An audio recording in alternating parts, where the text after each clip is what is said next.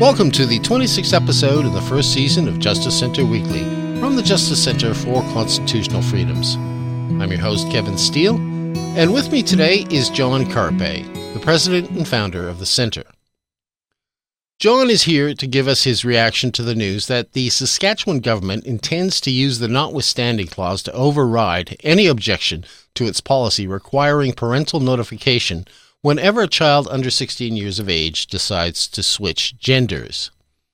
There is a lawsuit before the courts seeking to strike down that policy, and recently a judge granted an injunction that stopped said policy from being enforced while a case is being adjudicated.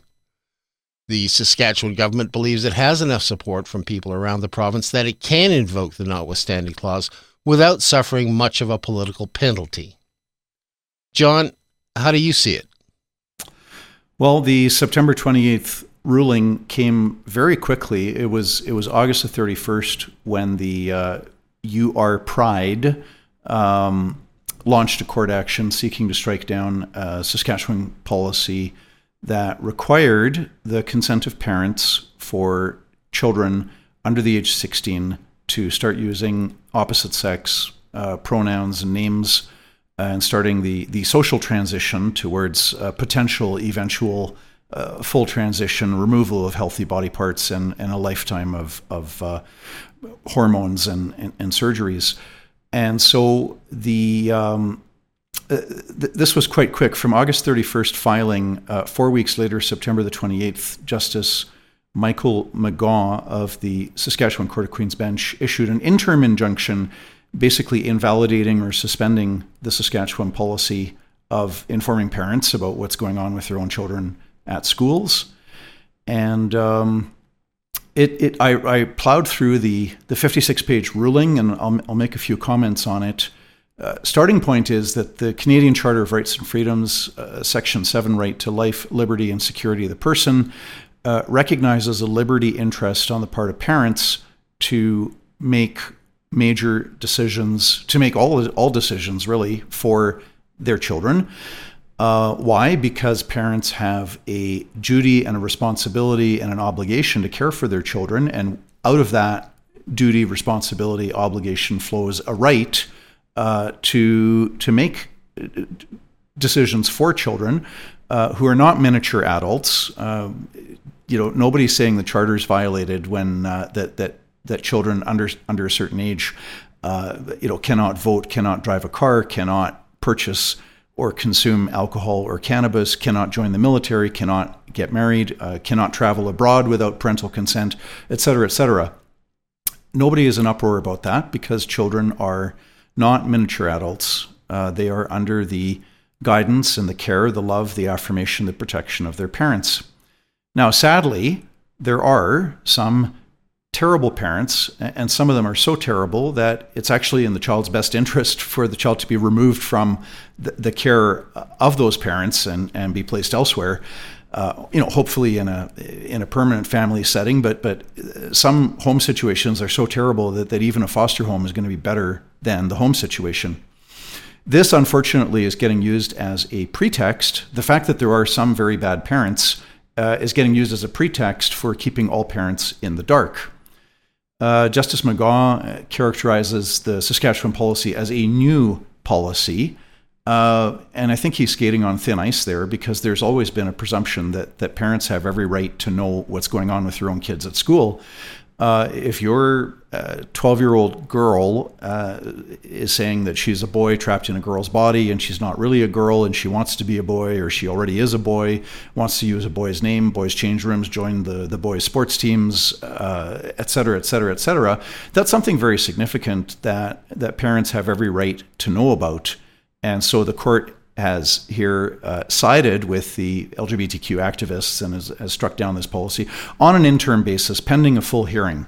But the full hearing would not be for many months. So we would have 3, 4, 5, 6 months before a hearing, and then another 1, 2, 3, 4, 5, 6 months before a judgment. You'd have a big chunk of the school year where parents are getting kept in the dark about what's going on with their own children. The judge also references an absence of experts on the side of the Saskatchewan government. I find this a little bit mysterious because experts cannot oust constitutional law. So, for example, the Charter Section 2B guarantees freedom of expression. Just because you get an expert into court saying that freedom of expression is not important to the free society, that doesn't oust the constitutional law that is there. And in the same way with parents, there is a clearly established, affirmed by the Supreme Court of Canada, right of parents to make decisions for their own children. And obviously they cannot do that unless they are properly and fully informed. So any keeping secrets from parents broadly, now if it was a very narrow policy that said we're going to keep secrets from abusive parents, well, okay, I could see that as reasonable and the courts justifiably upholding that. This is a blanket policy that no parent in Saskatchewan can find out, or thanks to the court injunction, we're now in a situation where Saskatchewan parents cannot find out about what's going on with their own kids at school in relation to gender transition for their kids under the age of 16. It's not a narrow approach of saying only abusive parents are to be kept in the dark, which again I think would be reasonable.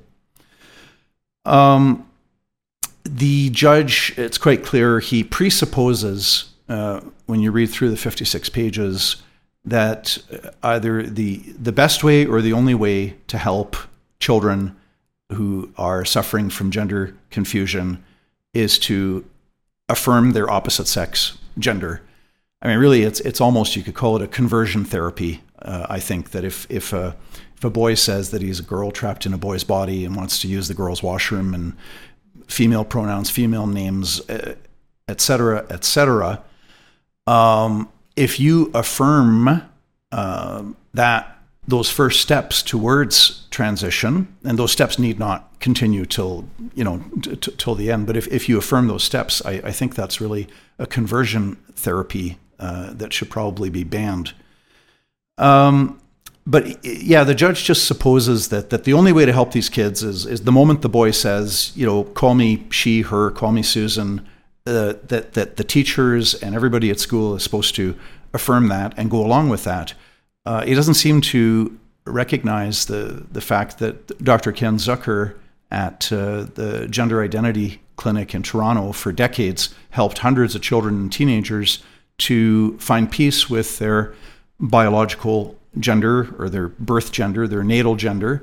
I wouldn't call it assigned. We're not assigned a gender any more than we're assigned a skin color. The skin color is what it is. You're not assigned a skin color, and the gender is what it is. You're not assigned a gender. So that's very misleading language. There are repeated references to suicide with the suggestion that if we don't instantly, immediately, and consistently affirm a child's gender confusion and desire to try to become the opposite sex, if we don't do that, it's going to lead to suicide. Look, I don't think that suicide should be the first criterion that we use when we evaluate whether public policies are good or bad. But since it's been raised, I would point out that there are numerous studies showing that there's an incredibly high suicide rate amongst fully transitioned transgender people. So, the man who's had removal of male genitalia, construction of a vagina of sorts, a woman who's had the hysterectomy, the mastectomy, testosterone, deep voice, and a beard. Fully transgendered adults have suicide rates, depending on which country, multiple times higher than the national average. In particular, there's a Swedish study from some years ago indicating 19 times as high of a suicide rate amongst fully transitioned adults after they've gone through all of the surgeries.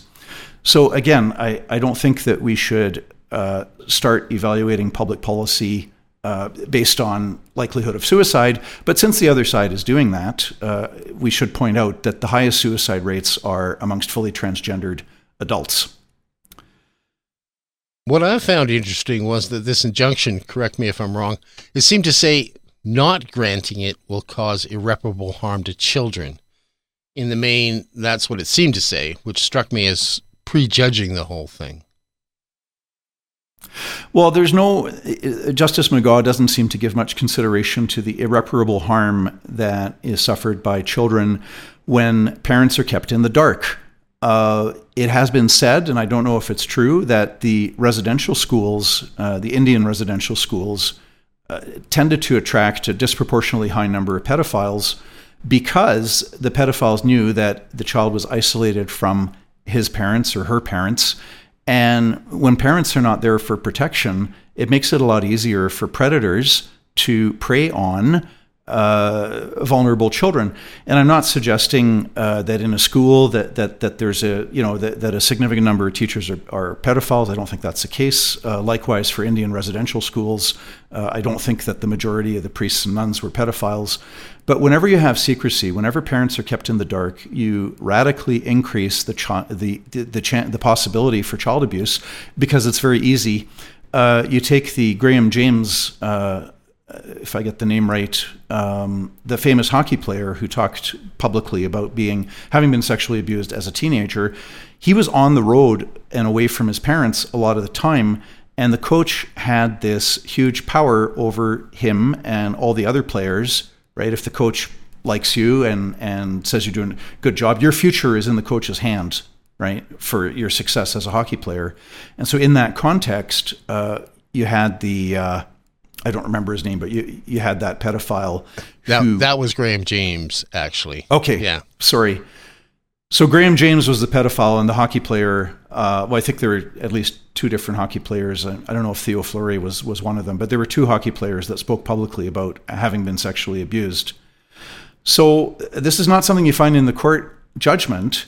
And there's abundant evidence. I mean, in the Justice Centre's court action in 2018, where we challenged the secrecy provisions that had been introduced by the government of the day, it was illegal for teachers and parents, illegal for teachers and principals to inform parents about anything going on with a gay-straight alliance at a school, which opened the door for ideologues and political activists to get into the GSA and to push their transgender ideology on vulnerable children without the knowledge of the parents.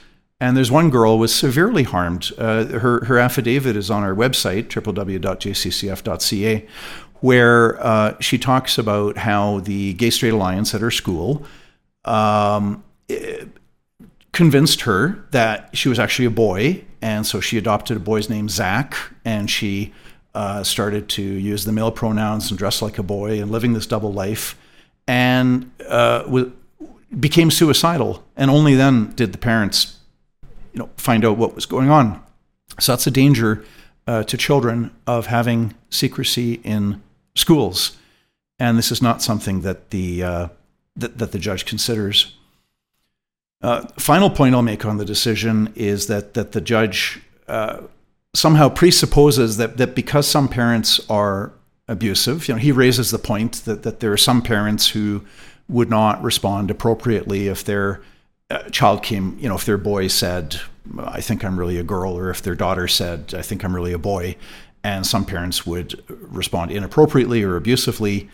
Okay, fine, granted, yes. But on that basis, that then becomes this pretext for saying all parents need to be kept in the dark just because there is a very small number of kids who would not have a loving and supportive parents in that situation to guide them through that confusion and to actually help them to avoid a lifetime of drugs and surgeries and having their bodies mutilated, so on and so forth, by helping them in the way that Dr. Ken Zucker helped hundreds of children and teenagers over the years to accept their biological bodies.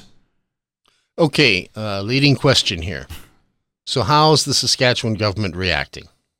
So Premier Scott Moe has stated publicly, according to media reports, that he intends to recall the legislature. I think that's the week of October the 10th, and that they are going to pass legislation using Section 33 of the Canadian Charter of Rights and Freedoms, the Notwithstanding clause. And how that clause works is it gives our federal parliament and our provincial legislatures the authority to opt out of a judge's interpretation of charter rights and freedoms. So this clause, by the way, was an essential prerequisite to having the charter get added to our Constitution in 1982.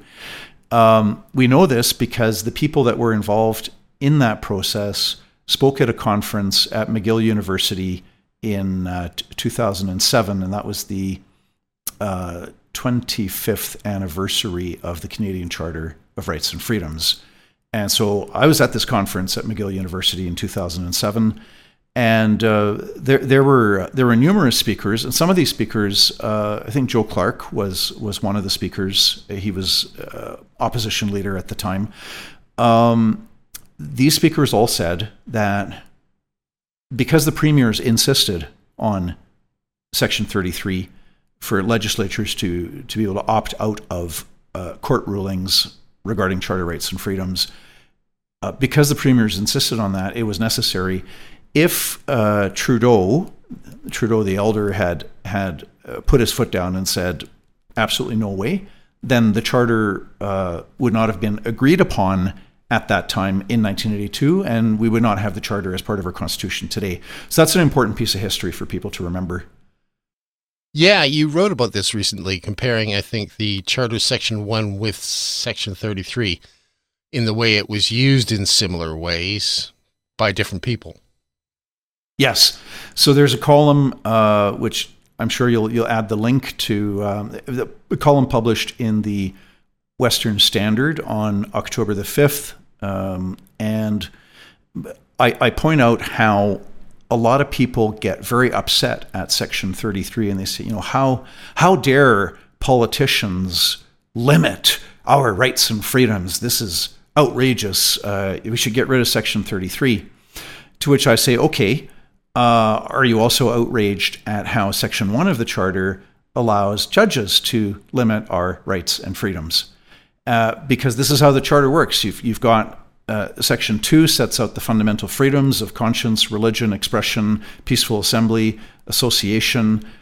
Charter Section 15 has got equality rights. Charter Section 7 has got the right to life, liberty, security of the person, which, by the way, includes the right to bodily autonomy, so that under the Charter we are, or we should be, free to decide what medical treatments, vaccines that we wish to accept or not. That's a fundamental charter right. And so you have these charter rights set out, but then you have Section 1, which says the Canadian Charter of Rights and Freedoms guarantees the rights and freedoms set out in it, subject only to such reasonable limits prescribed by law as can be demonstrably justified in a free and democratic society. So breaking that down, a limit on any of these rights has to be reasonable in the view of the judge. And here's where you get to, well, whose views are, who's the better protector of our rights and freedoms? Is it politicians? Is it judges? Is it the population at large by way of a referendum? These questions are worth debating, and I would be skeptical of anybody who claimed to have a definitive answer on them, but certainly there's opinions on that. So Charter Section 1 allows judges to either strike down or uphold a government law that violates any of these rights and freedoms. So in that sense, Section 1 is just like Section 33, only it's a different group of people. Section 1 says that judges can permit, condone, tolerate, approve the violation of fundamental rights and freedoms. Section 33 says that the politicians, through the legislature, can disagree with, can opt out of a court ruling, and they have that power to disagree with the judge's interpretation of rights and freedoms. So it gets back down to, if you, I guess if you think nobody should be allowed to diminish or restrict these rights, I guess you got to get rid of Section 1 and get rid of Section 33. That's what I am. But but then, how do you have some sort of balancing? I mean, if somebody says, my religion requires me to kidnap and abuse and sacrifice children on an altar, and so if the state says, well, you cannot kidnap or abuse or kill children, you're going to have a limit on that sick and twisted religion. So you're going to have a violation of religious freedom. How do you decide what kind of limit to place on religious freedom? You've got criminal code limitations on freedom of expression. It is illegal to counsel to commit a criminal offense. If I encourage somebody to steal or kill or do anything criminal, if I encourage somebody with my words, that is a criminal code offense. That is a restriction on my free expression. To me, it seems like a pretty reasonable restriction on free expression that I cannot advocate for the commission of a crime, but it's a limit. So if you don't have Section 1, you don't have Section 33, how do you decide on what appropriate limits could be placed on our rights and freedoms? Kevin, your answer? Well, I guess the difference is that one has some kind of accountability to it, Section 33, the Notwithstanding clause brought in by politicians, they have democratic accountability, whereas in Canada there's no accountability necessarily for a judge that uses Section 1. At least, unless it goes to a higher court, then I guess it can be re-adjudicated up to the highest court in the land. But who's to say what kind of accountability is brought about at that time? So I guess that to me is the real difference. Well, I think we're going to see, I predict that we're going to see Section 33 used a lot more frequently in the last 10 years as opposed to how often it's been used in the last 40 years. The section got a really bad reputation because it was used repeatedly by the government of Quebec to opt out of court rulings which said that the restrictions on English were not justified, that they were unjustified violations of freedom of expression. And so the Quebec government has said, well, okay, thank you, court, and we're opting out of that ruling. So notwithstanding freedom of expression, we're going to proceed with our language laws that restrict the use of English in Quebec. And, those laws are still on the books today, and they have changed over the years and, gotten more restrictive or less restrictive. But people have associated Section 33 with French-only language laws, and that you can't fault anybody for that association when, for the longest time, Quebec was the only province using it. But we had a decision about 2 years ago. It was a court battle launched by a public school board. There was a local arrangement where one small town had only a Catholic school and another small town had only a public school, and the people had reached, they were happy with the arrangements. The non-Catholic parents in the small town with the public school, the non-Catholic parents in the small town that had only a Catholic school, they didn't mind sending their kids to the Catholic school. And for those who did object, there would be busing transportation to the other town. And conversely, the Catholics in that small town where there was only a public school, a lot of them may have, and I think were sending their kids to the public school because they didn't want to do the busing, but some Catholic parents there would bus their kids. It was a happy local arrangement. It was practical. There wasn't the money there to have a Catholic and public school in each of those two towns. So this court action was launched by the public school board. They were successful, and the court, I read it at the time, the ratio escapes me, but on constitutional grounds, the school felt that this was unconstitutional. So the Saskatchewan government used the Notwithstanding clause and said, we're opting out of the court ruling, and they went right back to their local happy arrangement that was working well. And so that was an example. Doug Ford used it appropriately, in my view, to opt out of a court ruling which said that freedom of expression was violated by the redistricting of something like 55 municipal districts in Toronto, each district electing its own city councillor, and the Ford government changed that down to 25.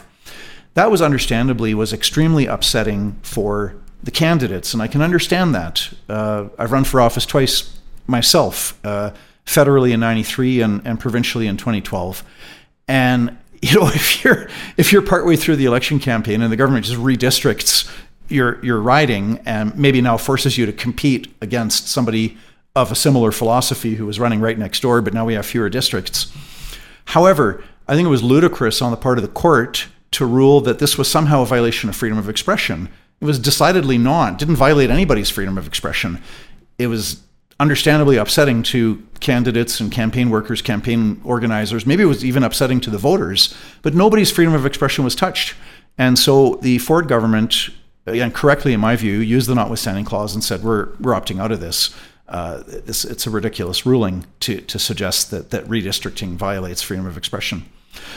So We're going to see more of it. Why? Because some judges are not properly applying Section 1 of the Charter. We saw this recently with the July 31st decision of the Alberta Court of King's Bench in Ingram versus the Alberta Chief Medical Officer of Health. And the judge there said, she struck down all the government's COVID rules on the basis that they ought to have been enacted uniquely, solely, exclusively by the chief medical officer, not by political interference. So she struck down all the measures. But then she also went on to say that these were justified violations of our charter freedoms of association and peaceful assembly and so on. And she didn't do any proper analysis of weighing the harms and benefits of the lockdown measures. So she wasn't following Section 1 of the Charter. Section 1 of the Charter requires courts to insist that governments provide persuasive evidence that actually demonstrates that the good of its health orders outweighs the harm. And there is abundant evidence before the court about all the lockdown harms to mental health, children not going to school, people driven into loneliness and isolation and despair, poverty, bankruptcy, drug overdoses, so on and so forth. And she didn't analyze any of this evidence. She kind of ran with, she had a general impression that she felt that lockdowns did more good than harm. No analysis of the evidence, no weighing of the good. And the government didn't even put persuasive evidence before the court to show or certainly not prove that lockdown saved any lives. That was a lot of speculation. So when judges are not doing their job under Section 1, you're going to see more and more legislatures using the Notwithstanding clause and opting out of those court rulings. Okay, that's what I wanted to know. Is Section 33 going to be used against Section 1? And it sounds by what you're saying is that, yes, that is your prediction. You see this happening more frequently, that the two come in conflict. I have a question about the current court case now. If the government, the Saskatchewan government, does bring in legislation invoking Section 33, does that then render the court case moot? Or do they have to convene again and have a ruling based on the fact that the government has invoked that section? My understanding is it would become moot because you then have a law on the books, province-wide law, and it says that it operates notwithstanding the Canadian Charter of Rights and Freedoms and the rights and freedoms set out in it, or words to that effect. So you have a law on the books that says this law operates notwithstanding Charter rights and freedoms. So that basically makes it impossible for anybody, for any reason, to successfully challenge that law in court. And if it was challenged again in court, I think the court would be compelled to say, well, got Section 33. So the government says that this law is in effect, notwithstanding Charter rights and freedoms. That's the end of the story. So I think it would render the entire court action moot, is my understanding. Okay, how about a hypothetical? Can they then file a human rights complaint against the law? I'm just playing the devil's advocate here, thinking out loud. Could that happen? It's a good question. You can file a human rights complaint against conduct of a business or another individual. You could file a human rights complaint against the conduct of government. But if there was a law on the book saying that parents have to be fully informed about what happens with their own children under the age of 16 at school, if that law was on the books, I don't think there's any human rights complaint that could succeed against that. And a human rights complaint does not result in the striking down of laws. If a human rights complaint is successful, the complainant would be awarded damages, but it doesn't result in striking down laws. It wouldn't result in a temporary injunction like the one we have now, right? No, it would not. Okay. Because the temporary injunction is a temporary striking down of a law based on the judge's opinion that it doesn't comply with charter rights and freedoms. Okay, great. That was very informative, John. I really appreciate you taking the time to bring us up to date on this, and I really like your analysis comparing the two sections of the Charter. Thanks so much for being here, and I look forward to speaking to you again real soon. And I want to thank again all of the generous donors to the Justice Centre for your support. You make it possible for our team of lawyers and paralegals and communication staff to fight for your rights and freedoms every day in the court of law and in the court of public opinion. So thanks for your generosity that makes it possible for us to carry out our work in defending the free society. And have a great week.